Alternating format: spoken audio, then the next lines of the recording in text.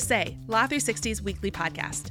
I'm your host, Amber McKinney, and I'm here with my co-hosts, Bill Donahue. Hello, hello. And Alex Lawson. Hey, guys.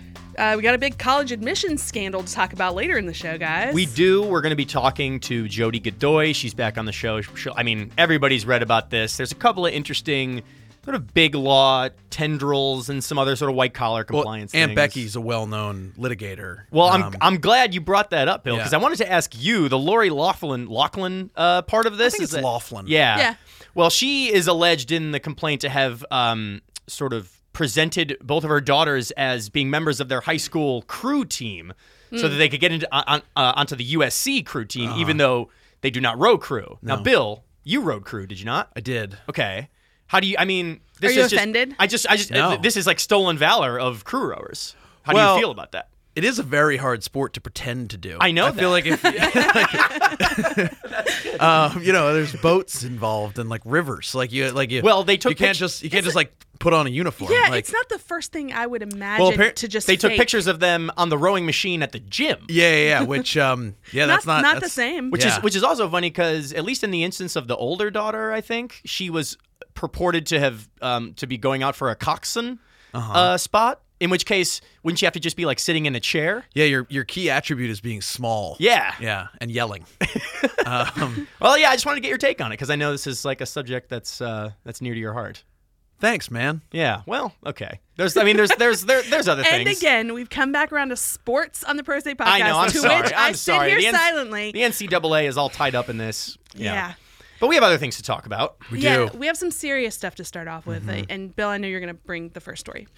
Yeah, we got a ruling out of the Connecticut Supreme Court actually today. We record on Thursdays that ruled that a bunch of parents of victims of the Sandy Hook mass shooting could sue the companies that manufactured the assault rifle that was used by the gunman. It's a big deal because we talked about the Las Vegas shooting. We talked about other mass shootings. There's very limited legal recourse for victims of mass shootings.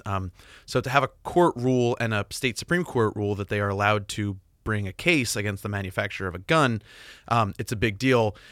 It was a very novel case. People sort of wrote it off. Yeah, I remember. And now it's moving forward. So it's a big deal, this ruling. Well, dig into it some more. Like, what was novel about it, and how did they get past this hurdle? Yeah. So just to set the scene, we remember back in 2012, a guy named Adam Lanza shot and killed 26 people at Sandy Hook Elementary School in Newtown, Connecticut.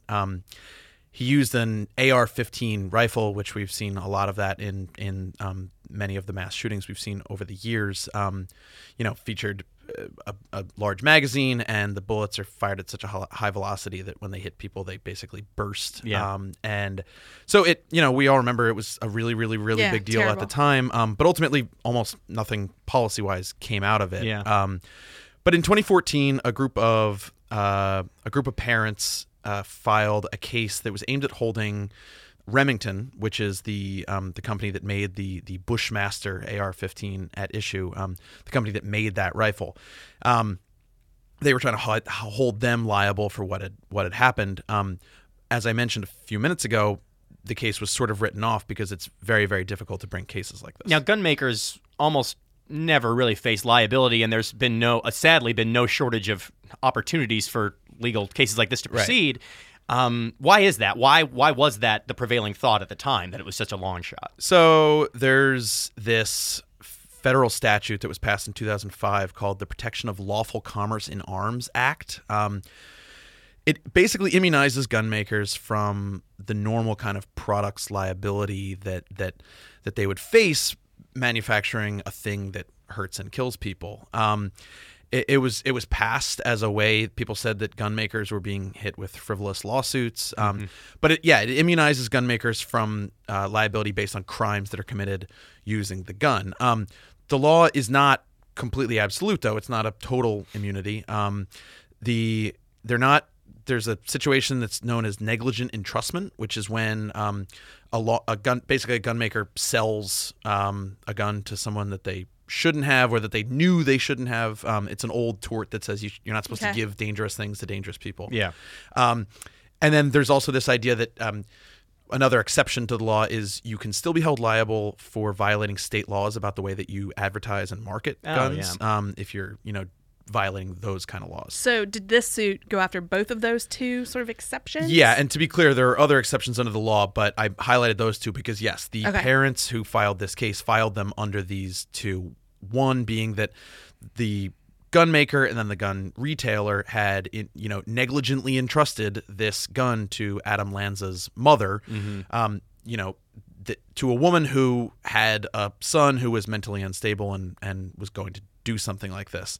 They also claimed that Remington, they marketed this Bushmaster in such a gung-ho, sort of like hyper-masculine kind of way that it essentially encouraged mass shootings, that they were saying, like, use it against people, this super aggressive. It lends itself to like an aggressive use, they would say. Yeah, exactly. So that they argued that violated Connecticut's unfair trade practices statute, which is, like I said, one of the exceptions to the law.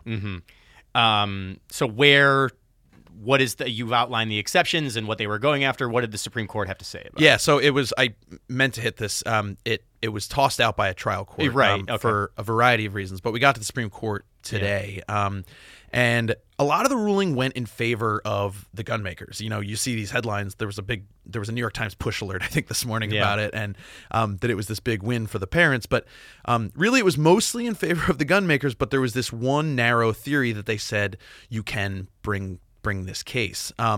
So just to take it both parts of the ruling, because it was a split ruling, for the gun makers, they said, regardless of whether you have this federal immunity, you don't have a case for negligent entrustment. That it doesn't, that there was no way that they could have known that they were selling it to a woman who then had a son who was going to take. You're a couple degrees removed from and they basically, immediate danger. And they said if we were to say that, it would make it illegal to sell this gun to anyone, because anyone who you sold it to could have that next step. So it just wasn't close enough to make that tort work. Right, they didn't sell it directly to the actual shooter. Exactly. Right. And that would have had a really sweeping implication if they had ruled that way.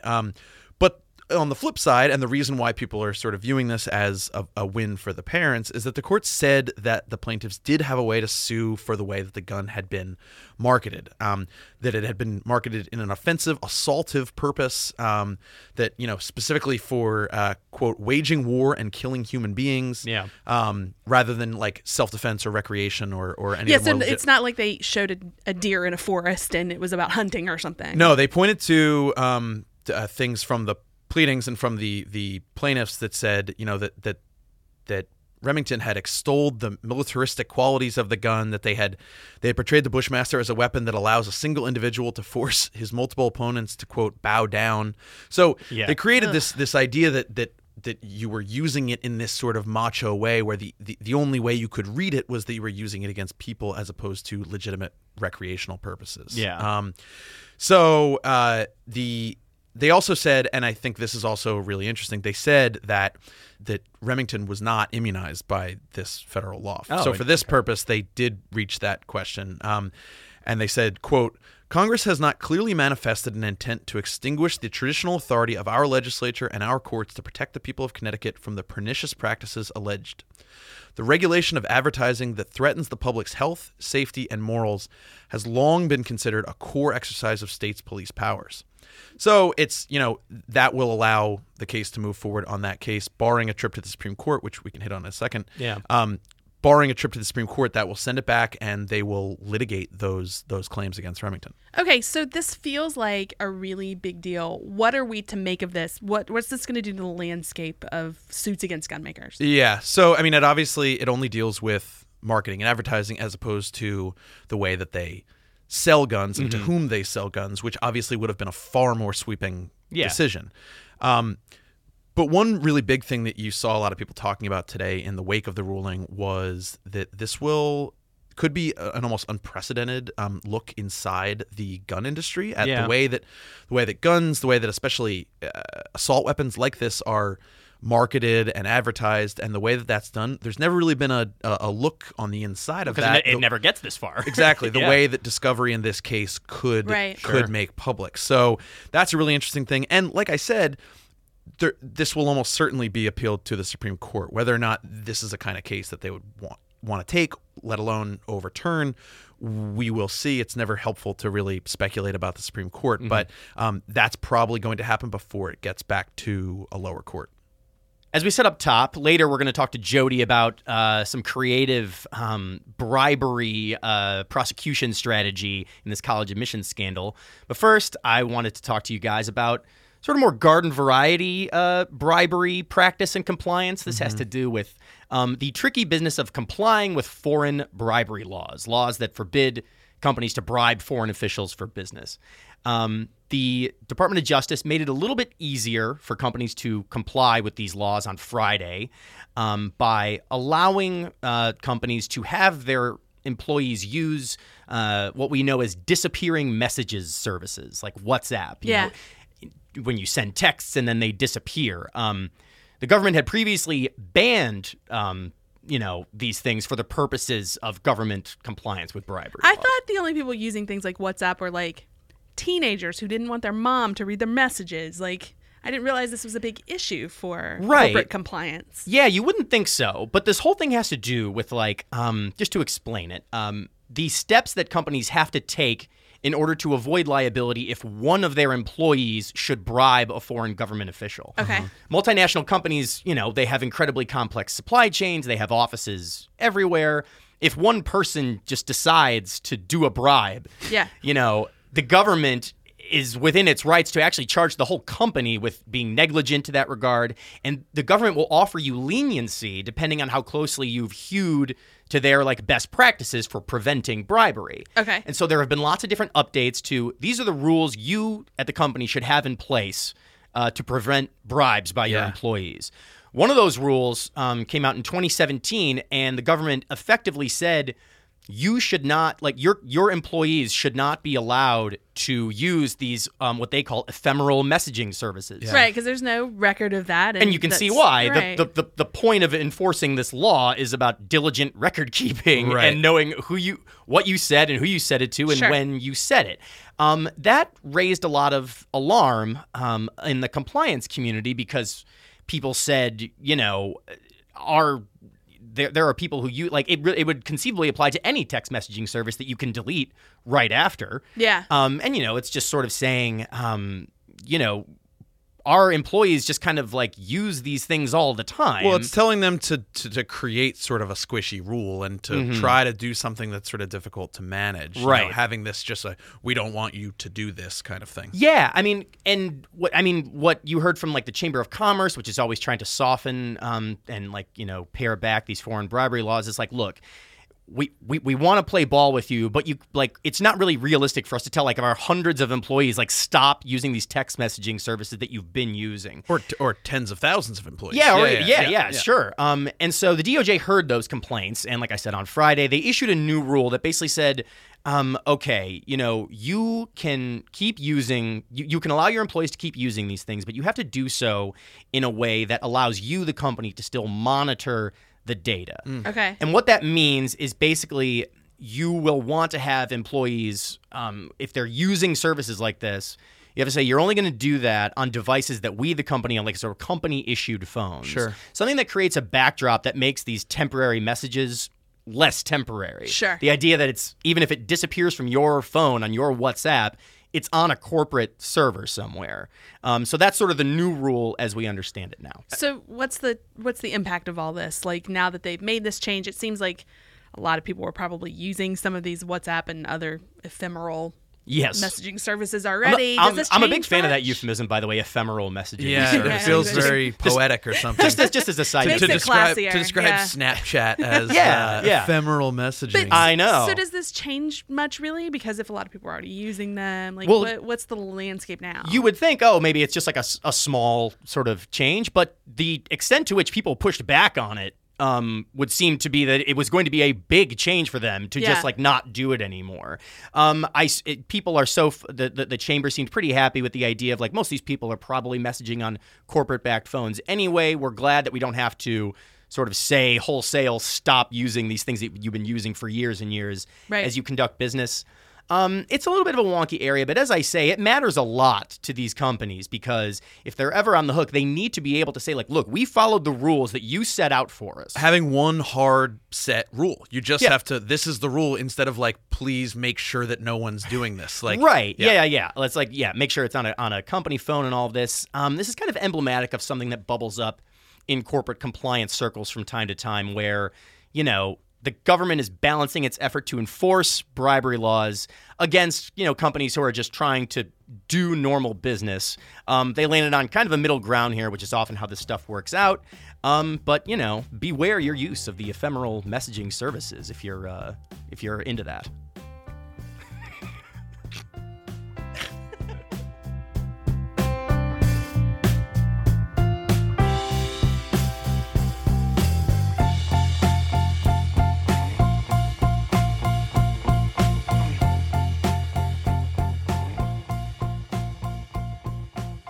A major college admissions scandal unfolded this week, with federal prosecutors charging more than 50 people with participating in an elaborate scam to help wealthy children get into elite universities.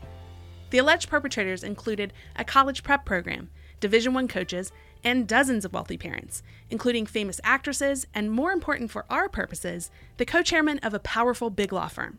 Here to discuss the scandal is our senior white-collar crime reporter, Jody Godoy. Welcome back to the show, Jody. Hey, guys. It's been a while since we've had you on the show, and this is the perfect thing to dive into because it was all over the news and there's a ton to talk about. For anybody who didn't catch this week, can you give us an overview? Other than, the Lori Loughlin was involved. Right. Aunt Becky was involved. That was, Right. I feel like that Aunt was the headline. Aunt from A Becky the- got nation of charged. TV moms is awaiting this analysis. No, I mean, look, this is a really splashy case and also like a really big white-collar news week, so I was just getting around to writing about it today, but what this case is you had 50 people charged, basically alleging this scheme that ran for what could be as much as 20 years. They talk about like an 8-year scheme, but the guy, William Singer, supposedly ran this college admissions racket, basically, where these wealthy parents were accused of paying to get their kids into these schools either via like cheating on tests or by being styled as elite athletes when they actually didn't play anything. There were two big buckets. Those different, two different ways. The cheating on the SATs was, Yeah, and the former federal prosecutors I've talked to say that we've really never seen a case like this. It's such a huge number of individuals. It's such a unique case. I mean, usually when you think of public corruption, you think of lawmakers getting charged with taking bribes for a construction project or something like that. Yeah. But this one also really hits home, I think, for a lot of people where, Exactly. We like to think that college in particular is where merit is really borne out and that you get in just based on doing really well in your high school and getting a good score on a test. And I think a lot of people just felt really gross about the idea that you can basically pay your way there. yeah, this kind of does to college admissions what the Mueller investigation is doing to our views of our own democracy, maybe. Yeah, But, for sure. So it's a really unique case, and it had all these high-profile people, like you said, actresses. Yeah, I mean, former hedge fund managers. Yeah, I was the head of Wilkie Farr. Yeah, the most interesting sort of thing was the type of rich person who's involved here, and you were talking. We'll talk a little bit more about how it's a little bit of an awkward fit with what we understand to be the nation's bribery laws. In that, I think everyone's a little bit familiar with the concept of a supremely wealthy parent making a donation to a university Right, for $5 million. With the understanding, exactly, you put your name on some building or some administrative whatever, and then that you have the understanding that the kid will get in. That is sort of understood to be legal. This is sort of a rung below that in terms of wealth and status. People trying to find, as Singer himself said, a side door into the university. Yes, like he says, there's the great thing about this case, or for the news purposes at least, is that they did this via wiretaps. So you have all these long conversations between this guy and these parents laying out exactly how things are going to go down. And he refers to that method of, spending, $100 million and giving a gift to a school and getting your kids in as the back door. Yeah. And that, the just regular route is the front door. The front door is working hard and doing well in school. Right. Actually being a lacrosse player. Right. Oh, yeah, or that, yeah. Or, among other things. But so it all centered on him, right? This guy Singer. He was running this operation, and then all the parents were the people who were paying him to have their kids put through, and then there were also The coaches were people who had been bribed, right, to falsely say that kids had been athletes. Right. Multiple coaches have been charged and accused with taking cash, and as well as multiple test administrators or proctors who are working with him. And there was someone who was there was a guy fake taking tests, right, that directly worked for him. Who was working with him. And now, to be clear, we should say, I think, right, that none of the schools were involved here, at least in their official capacity. None of the schools have been charged as such, but I think, when you talk about defenses, that was certainly something that was brought up in the NCAA corruption trial in Manhattan, that, the defendants there argued that the schools knew about this and therefore they weren't defrauding anyone. Obviously, those guys were convicted, but, who knows what we'll see in this case. Let's dig a little bit more into one of the other characters that have surfaced in this, and that's a very prominent big law attorney. So tell me about who got swept up. So Gordon Kaplan, I guess we should say he's a co-chair of Willkie Farr, but he was placed yesterday on administrative leave. Because of this. Right, because of this, yes. And there's been some pushback apparently as to whether the firm's response was robust enough. But a lot of our our firm listeners will know what Willkie Farr is, but sort of just for context for people who aren't deeply in the big law world, it's a big firm. Yeah, they're a very well-known corporate firm. He in particular was known for doing multi-million-dollar deals, handling transactions of that nature. Yeah, so he was one of the parents that was much like, Lori Loughlin that we heard a lot about, who had paid this singer guy and his company to get his kid into school.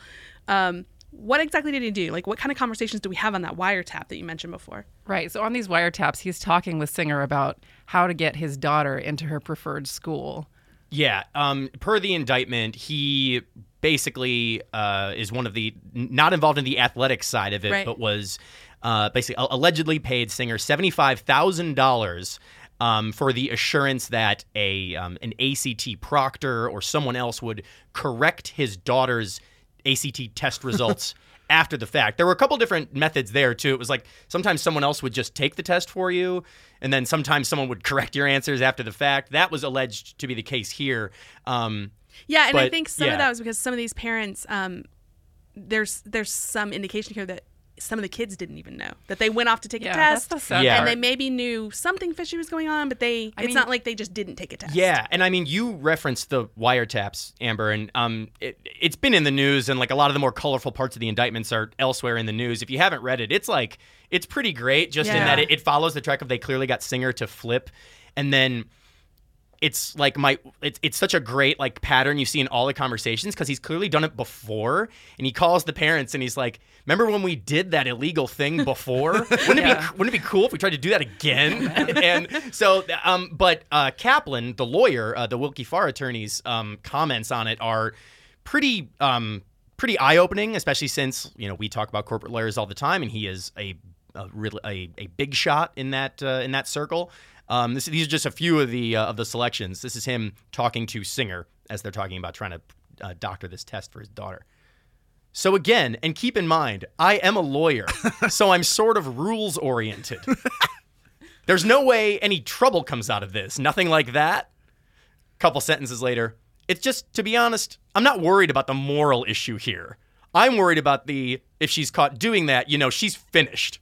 So some interesting you couldn't script that better. Excerpts. Well, again, because we talk about the status and sort of like the stature of like these prominent attorneys. And in this one case, this is like a guy who is alleged to have kind of thrown all of that stuff out the window for the benefit of his daughter. So these are we've gotten through some of the like splashy facts here, but let's, we brought you on because we wanted to hear sort of your perspective on what happens in this case going forward from a criminal law perspective. Yeah. What are the interesting wrinkles? It's obviously a very interesting set of facts, but what are the interesting wrinkles in terms of this being a criminal prosecution? Right, yeah.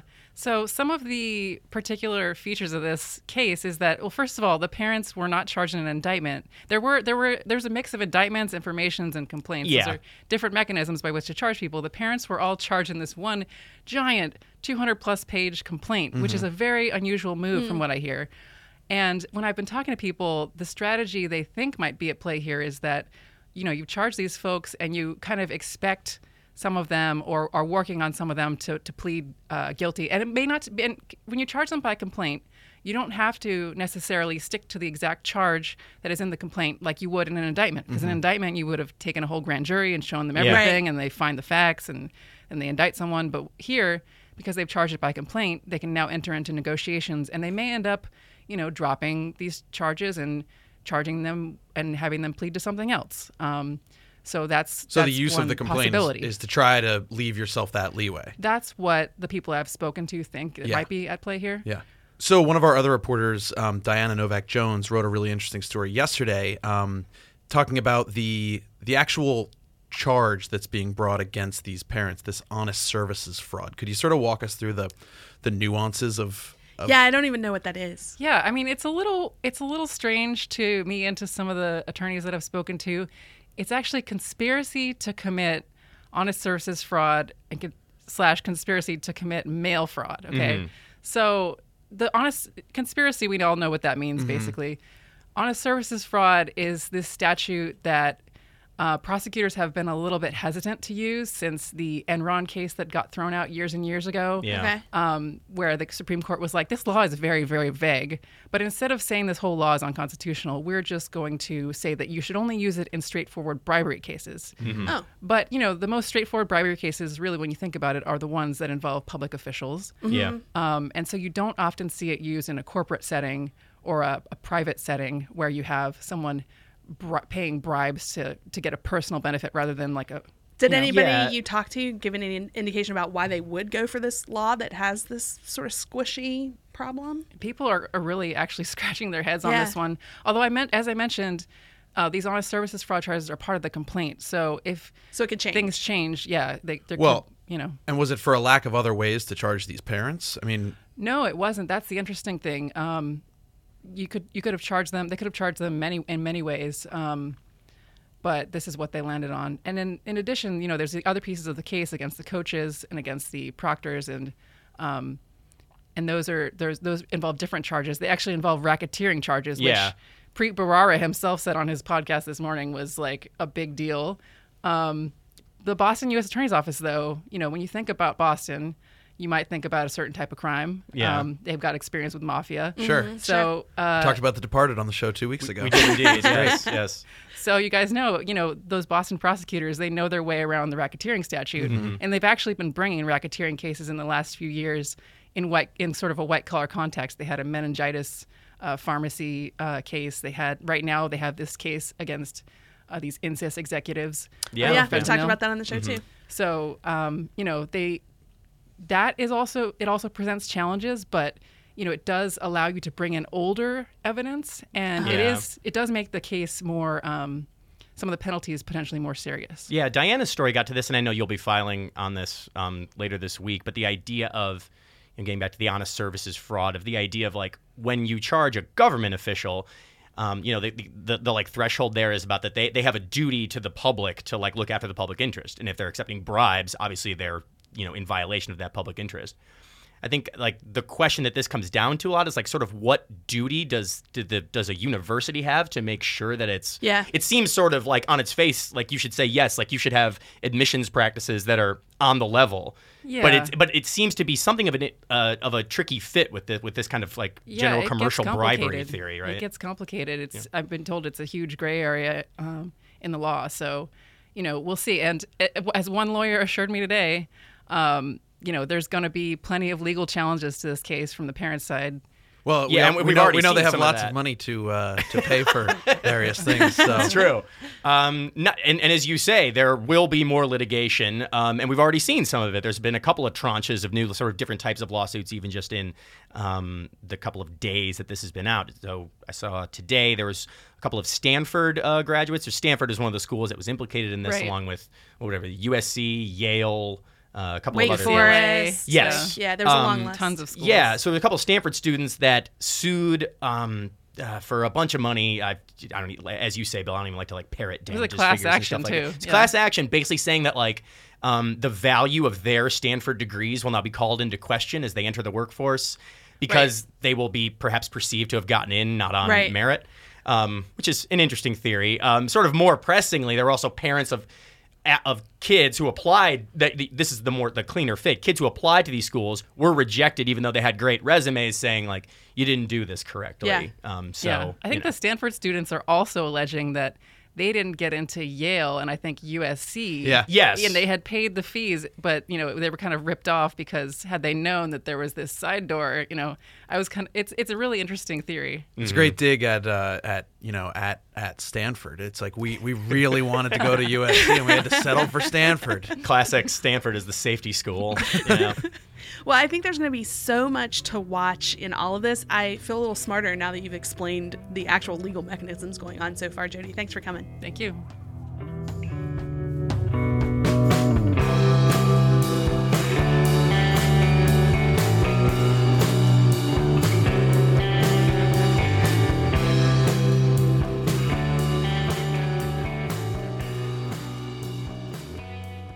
That'll wrap up our show for this week. Yeah, I'm actually so offended by what's come out in the news. I've decided I'm gonna retool my own college application because I bet I didn't get a fair shake at a lot of this stuff. But when you get into it, are you gonna do all of your messaging with whoever you're talking to retool on WhatsApp? Only ephemerally, yeah. I mean, it's fine. I'm gonna go to a gym and photograph myself on some apparatus as evidence of my sparkling athletic career. It'll be fine. I like it's gonna how be good. we've brought it all together, Alex. That's what I appreciate here. I'm just going to start taking SATs for wealthy teens. Yeah, I think that's There's where a the real market money for is. it. Honestly, I'm 31, going on 32. I think I'd be much better at it now. You'd be surprised. You though, never know. maybe. All right. Thanks for being with me, Alex. Thank you. And Bill. See you next week, guys. We also want to thank our producers, Kelly Marcano and Stephen Trader, our guests this week, Jody Godoy, and contributing reporters, Diana Novak-Jones, Aaron Leibowitz, Haley Konath, and Emily Field. Music for the show this week comes from Silent Partner and Little Glass Men. If you want to know more about anything we've talked about, check out our website at law360.com/podcast. You can subscribe to our show on iTunes, Stitcher, Spotify, Google Play. And if you like it, please leave us a review. It definitely helps other people find our show.